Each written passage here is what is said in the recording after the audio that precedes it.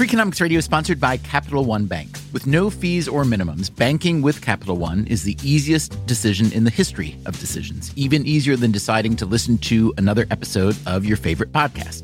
And with no overdraft fees, is it even a decision? That's banking reimagined. What's in your wallet? Terms apply. See CapitalOne.com/bank. Capital One N.A. member FDIC. Freakonomics Radio is sponsored by Mint Mobile. The best part of spring cleaning is the post-clean clarity you get. It's kind of like when you find out you've been paying a fortune for wireless when Mint Mobile has phone plans for $15 a month when you purchase a 3-month plan. All plans come with high-speed data and unlimited talk and text delivered on the nation's largest 5G network. To get this new customer offer and your new 3-month unlimited wireless plan for just $15 a month, go to mintmobile.com/freak. That's mintmobile.com/freak. Cut your wireless bill to $15 a month at mintmobile.com/freak. Upfront payment of $45 required, equivalent to $15 a month. New customers on their first 3-month plan only. Speeds are slower, above 40 gigabytes on an unlimited plan. Additional taxes, fees, and restrictions apply. See Mint Mobile for details.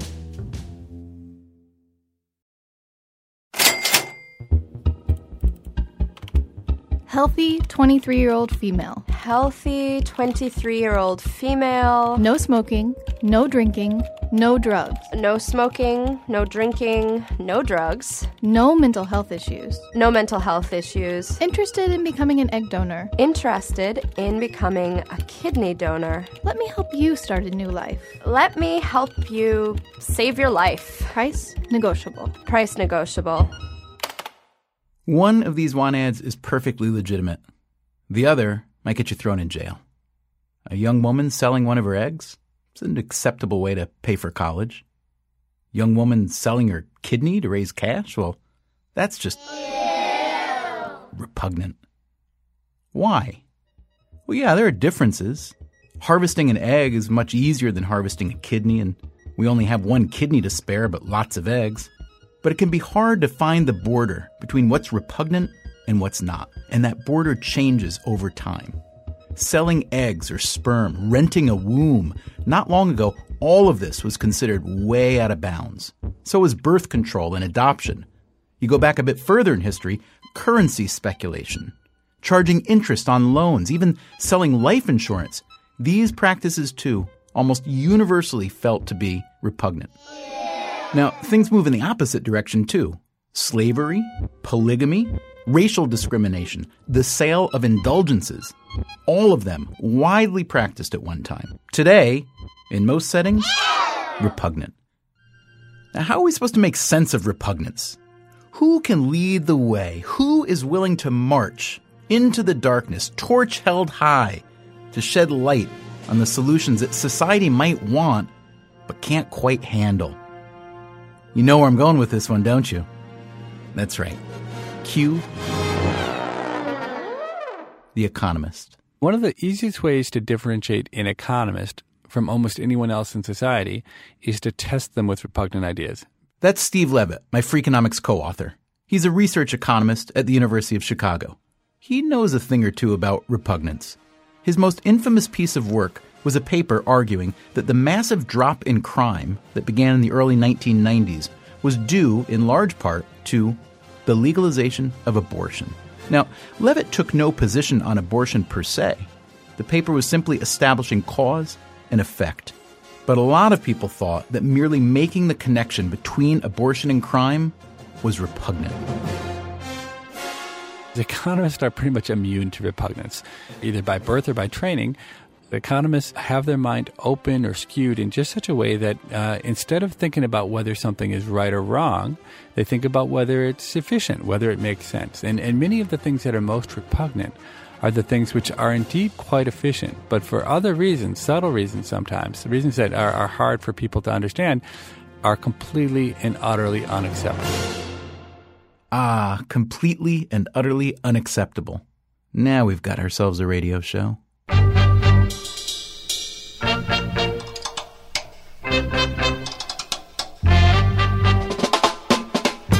From WNYC and American Public Media, this is Freakonomics Radio. Today, buying kidneys, transplanting hearts, and finding solutions to things that society just can't stomach. Until it can.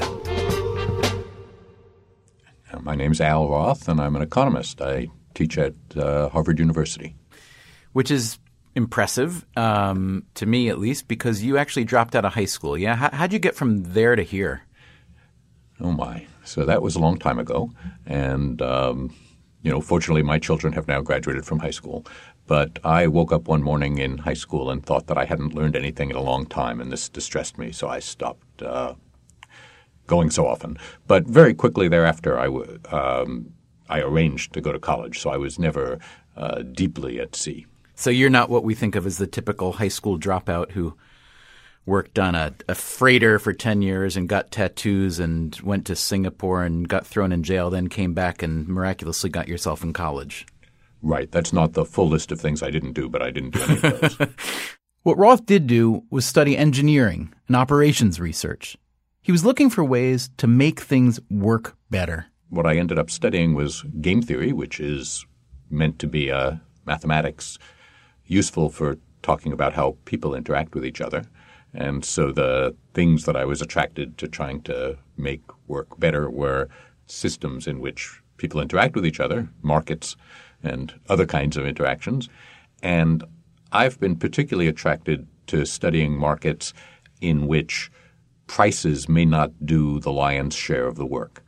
So economists have spent a lot of time studying markets in which prices do most of the work. If you want to buy a ton of coal, you can buy it if you can afford it, and the guys selling you the coal don't care who buys it, and subject to making a commodity out of the coal, to describing its grade and its location. You don't care really who you buy it from. But if you want to be admitted to college, for example, you can't just choose where you want to go. You also have to be chosen. And so it's a lot more like a marriage market, and labor markets are like that, and many things are like that. And I've been inclined to study those things, which often don't work nearly as well as markets for commodities. Roth is being a little bit humble here. He does more than study these markets. He actually designs them. He uses complex math to smooth out markets in which two sides need help in finding an optimal match. He's helped hospitals and newly minted MDs find each other. He's done the same for high schools and incoming freshmen in New York City. Think of him as a very high-end matchmaker, Yenta with a PhD. But it goes beyond that. It's one thing to help arrange better matches for students and doctors, but Roth is willing to design better markets for things that people don't even want to talk about. When I think of Al Roth, I think of the godfather of repugnance. Is that a fair title? Maybe we can replace godfather with something else. But I have been interested not just in what markets we see and can build, but also in what markets people are reluctant to have seen or built. And so I have given a lot of thought to what I call repugnant transactions, which are transactions that some people might want to engage in and other people think that they shouldn't. Transactions like selling a kidney. Some economists, including the Nobel laureate Gary Becker, think we should have a market for kidneys, a strictly regulated market to be sure, but under current U.S. law, which is similar to the laws in most countries, a person cannot be compensated for giving an organ, whether in life or death. Now, to someone like Becker, the idea of being compensated for a kidney, whether it's cash or a tax break or an interest-free college loan, that's far less repugnant than the current situation. Every year, thousands of sick people die for want of a kidney, while millions of people are walking around with a second spare kidney. And think of all the bodies that are buried or cremated every year with perfectly reusable organs, life-giving organs, all because the incentives for people to donate those organs just aren't very strong. If you're an economist, this represents a massive inefficiency, a massive failure of supply to meet the demand. Al Roth is not 100% in favor of an organ market. He's sympathetic to the repugnance issue. The late Pope John Paul wrote about this, and he objects strongly to sale of kidneys, but thinks that the donation of a kidney is a very, very good thing, but if we do it for money, then it becomes a very bad thing. And I think his feeling is it turns people from ends into means, which is a bad thing in itself. So that's one nature of objection. Another kind of objection is that it might be okay if I bought your kidney because you'd be a hard guy to exploit. You're a successful, financially solvent person. But pretty soon we'd start seeing the desperately poor, and maybe they would, in some sense, be acting against their self-interest. They would be being exploited or coerced even by the temptation of the money in ways that if they could use their better judgment, they wouldn't want to be. So that's sort of a coercion argument. And then there's a slippery slope argument that says, if we started allowing people to sell their kidneys, it would be primarily poor people who wanted to sell their kidneys. And pretty soon we would start hearing political discussion that said, we don't really need unemployment benefits. We don't really need aid to families with dependent children because, after all, everyone's got 2 kidneys. They can take care of themselves by selling a kidney if they need to. And that might make us a much less desirable society to live in. So Roth gets the repugnance factor, but he also gets the supply and demand failure. That's why several years ago, he helped found the New England Kidney Exchange Program. Here's how it works. Imagine there's a man in Boston who needs a kidney, and his wife is willing to be the donor, but she's not compatible because of blood type or tissue type or some other medical issue. Now, imagine another couple 40 miles away in Gloucester, Mass, in the same fix. Husband needs a kidney, wife is willing to give one, but they are also incompatible. Okay, but what if the Boston wife is compatible with the Gloucester husband and the Gloucester wife is compatible with the Boston husband?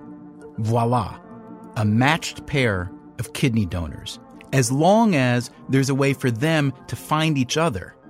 That's how a kidney exchange works. It's an unrepugnant way for one person to give a stranger a kidney and get something in return.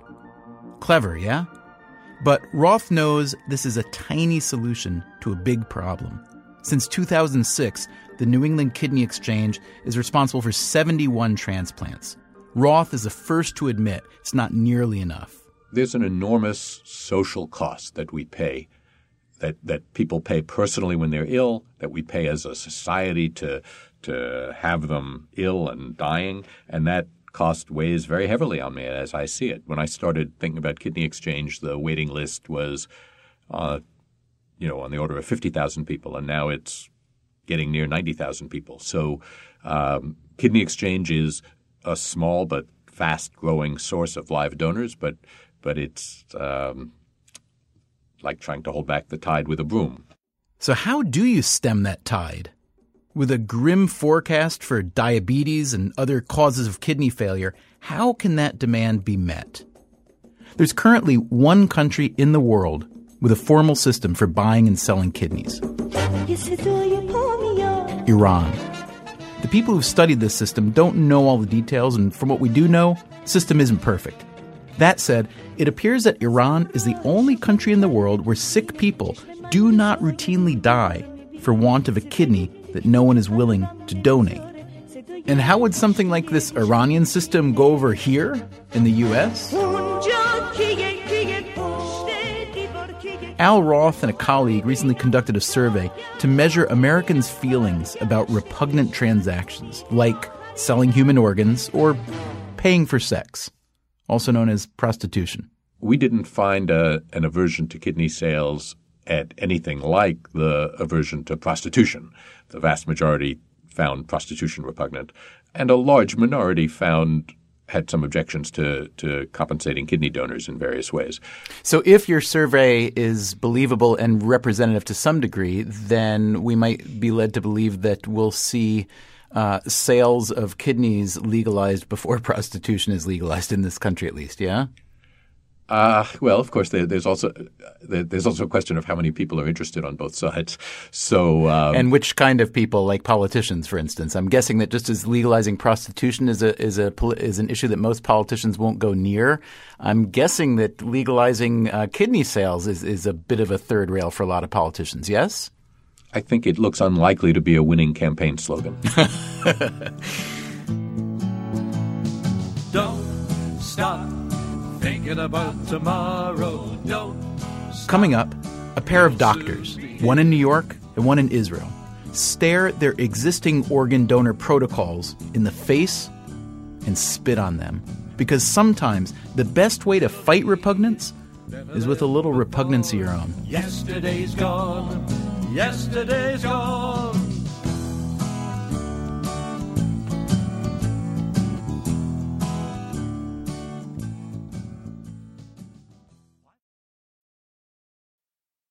Freakonomics Radio is sponsored by Redfin. Whether you need to buy or sell a home, or you're just obsessed with looking at homes for sale, Redfin has got you covered. Redfin updates their listings every 2 minutes, and they give you personalized recommendations based on the homes you like, so you can find the home that's just right for you. With the top-rated Redfin app, you can favorite homes, share listings with others, and schedule tours even the same day with a local Redfin agent. And if you're looking to sell, Redfin agents get you the best price possible for your home. With a listing fee as low as 1%, Redfin's fees are half of what others often charge. In fact, last year, Redfin saved home sellers $127 million. No matter where you are in your real estate journey, Redfin can help. Download the Redfin app to get started today.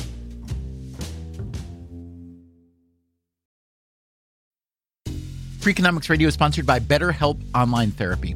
We don't always realize just how much our negative thoughts and experiences stick with us.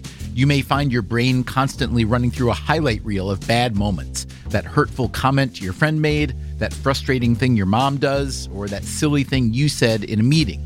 Maybe it's time to get it all off your chest. Therapy is a safe space to share whatever is weighing you down so you can get some relief and find a solution. BetterHelp offers professional, affordable online therapy on a flexible schedule. Start the process in minutes and switch therapists anytime. Let it out with BetterHelp. Visit BetterHelp.com/Freakonomics today to get 10% off your first month. That's BetterHelp, HELP.com/Freakonomics. Freakonomics Radio is sponsored by Cars.com. Have you heard about the Your Garage feature on Cars.com? Here's how it works. You add your car to your garage to track its market value and cash in when the time is right to sell. Track both your car's historical and projected value. When it's time to sell, easily secure an instant offer from a local dealership or sell it yourself on Cars.com. Start tracking your car's value with your garage on Cars.com. From WNYC and American Public Media, this is Freakonomics Radio.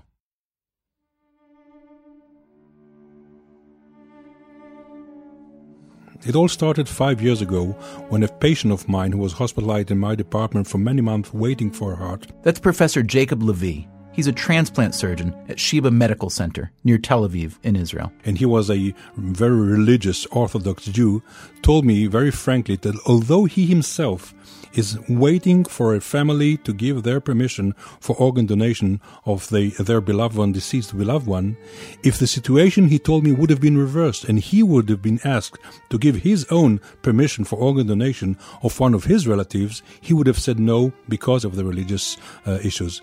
This I could not accept. I mean, I can accept and I appreciate and I respect the person who said, I do not believe in brain death, but then please, if you need an organ, don't become an organ candidate.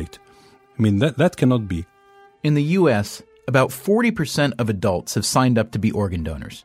But that number isn't as helpful as it might sound. Only a very small share of people who die, less than 1%, actually leave behind organs that are viable for transplantation.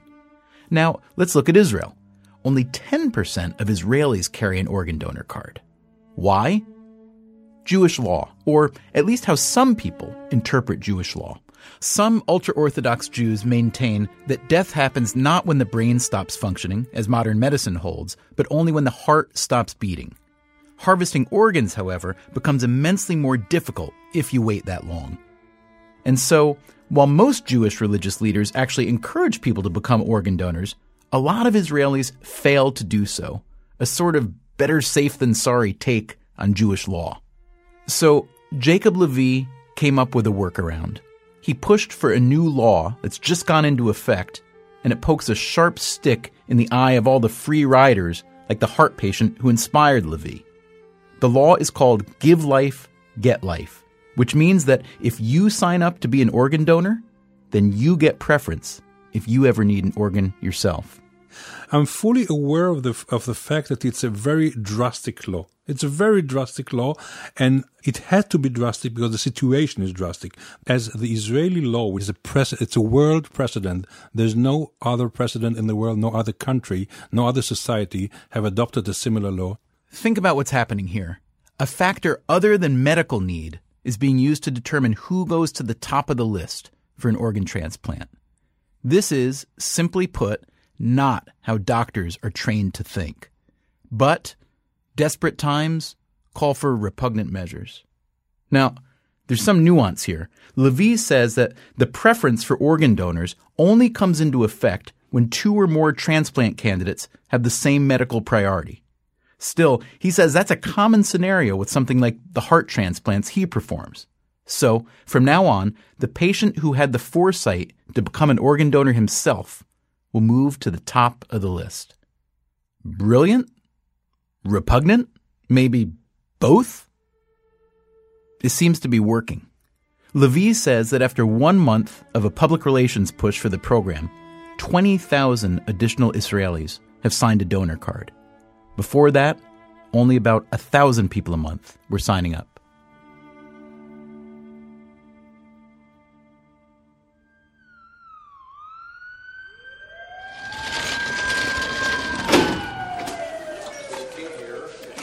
So, you've signed up to be an organ donor. Great. Now, while we're on the subject, if you do happen to meet an untimely demise, please be extra considerate and die in such a way, from a brain aneurysm or gunshot to the head maybe, that the doctors will have a clear shot to harvest the healthiest organs. Oh, and also, please make sure to die in a hospital, not at home. In a hospital, a respirator can keep your body functioning after brain death. Without that, your organs have a much shorter shelf life, which means that your organs, instead of saving someone's life, just get sent to the cemetery. How's that for repugnant? All that supply, all that demand, never meeting up. My name is Louis Goldfrank. I'm the chairman of emergency medicine at New York University and direct the emergency department at Bellevue Hospital Center in Manhattan. Not long ago, Goldfrank was asked by the Institute of Medicine, the health arm of the National Academy of Sciences, to find new ways to improve organ donation in the U.S. He started reading medical journals from France and Spain. Many European countries practice presumed consent, which means that unless your family specifically opts out, it's presumed that you have consented to donate your organs upon death. But the big thing that they do is that they would say that if someone dies in the street, someone has a cardiac arrest or someone's stabbed or shot, they take that person and they try to resuscitate that person, and after they've failed, whether they failed or they've succeeded, they're going to bring the person onto the hospital. And in the hospital, they decide if the person's going to be good for preservation and organ donation. So they showed that those transplantations of organs taken in the field after the heart had stopped, when the person was dead, became quality organs for function a year later and many years later. So let's say you live in Madrid, and late one night, something terrible happens to you. Someone calls an ambulance. It arrives. The emergency team fights to save your life. That doesn't work. So they quickly transition to preserving your precious organs and rushing you to the hospital, where the transplant process can begin. Pretty efficient, right? Or maybe you see a potential conflict of interest here. Would an EMT maybe work a little less hard to save your life if he knew that your death might provide life-saving organs for a bunch of other people? When Goldfrank began talking about a similar plan for New York, sending organ harvesting units into the field, the reaction wasn't so warm. We had a host of individuals who said this is a vulture bus, these are people are ghouls, they're not concerned about us any longer, they're doing this transplant stuff. And so we couldn't really afford that to move the project on. And we thought there were so many positive things that we became very restrictive in what we did, excessively restrictive. Restrictive meaning that in order to satisfy the New York organ donor network, the hospitals, the police and fire department, and any number of other departments, boards, and commissions, Goldfrank had to whittle down his ambitious European-style organ harvesting program into a single ambulance that will operate only in Manhattan, only between the hours of 4 p.m. and midnight, only for a 6-month trial period, and will accept only kidneys from people between ages 18 and 60. But he got it done. And just a few weeks ago, the Organ Preservation Unit hit the streets.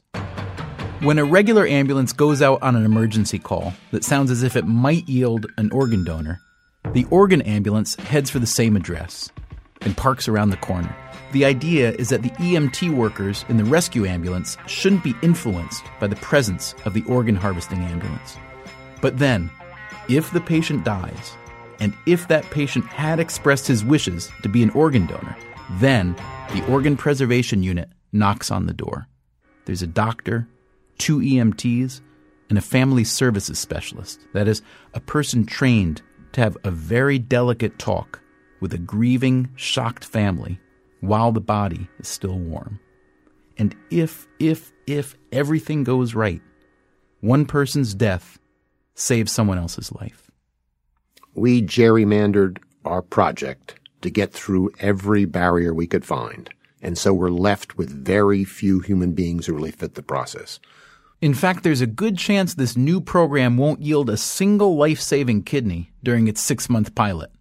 But Goldfrank hopes the trial will lead to a fuller program with fewer restrictions. I think we're trying to limit the level of controversy.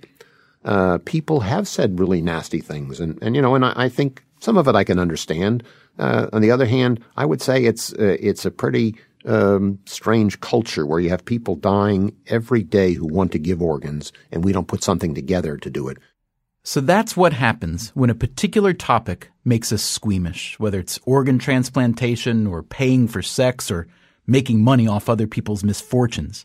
There are bound to be a lot of unintended inefficiencies, opportunities missed, lives lost. Just look at all the constituencies that had to be placated for Louis Goldfrank's plan to even get a shot, and it might not save a single life. Sometimes it doesn't matter what smart people like Goldfrank or Al Roth or Jacob Levy dream up. Sometimes the repugnance factor is just too much, at least for the time being.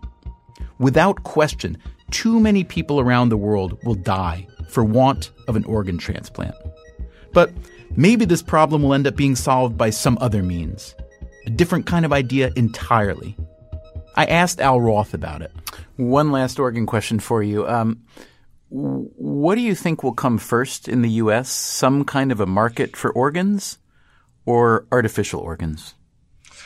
So that's a good question, and I think it's well posed in the sense that both of those are hard things. If we talk about will it be possible to do xenotransplantation, to have pig organs transplanted and function inside human beings, everyone recognizes that that's a very difficult problem. People are working on it, and your immune system reacts violently and fatally to a foreign organ like a pig organ, but it might be possible to modify the proteins that in the pig or in the pig kidney so that you'd be able to use a pig organ. And that would be a great thing. That would presumably completely satisfy the need for kidneys if it worked for everyone, because we could grow lots of pigs and use their organs.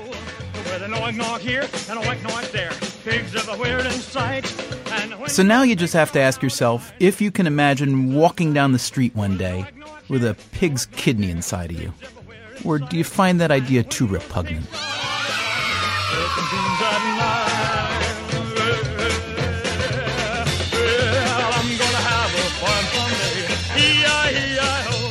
Freakonomics Radio is a co-production of WNYC, American Public Media, and Dubner Productions.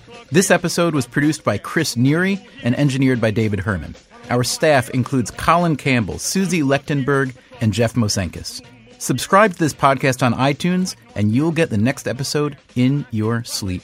You can find more audio at Freakonomicsradio.com, and as always, if you want to read even more about the hidden side of everything, go to Freakonomics.com. Want to make Mom's day? Get to your Nordstrom Rack now and score amazing deals for Mother's Day, which is Sunday, May 12th. Find tons of gifts from only $30 at Nordstrom Rack. Fragrance, jewelry, luxury bags, activewear, beauty, and more. Save on Kate Spade New York, Stuart Weitzman, and Ted Baker London. Great brands, great prices. So shop your Nordstrom Rack store today and treat Mom to the good stuff from just $30. Life is a highway, and on it there will be many chicken sandwiches. But there's only one McCrispy. So go ahead and hit the turn signal if you know about this juicy gem of a detour. Look around. You can find cars like these on AutoTrader, like that car right in your tail. Or if you're tailgating right now, all those cars doubling as kitchens and living rooms are on AutoTrader too. Are you working out and listening to this ad at the same time? Well, multitasking pro, cars like the ones in the gym parking lot are for sale on AutoTrader. New cars, used cars, electric cars, maybe even flying cars. Okay, no flying cars, but as soon as they get invented, they'll be on AutoTrader. Just you wait. AutoTrader.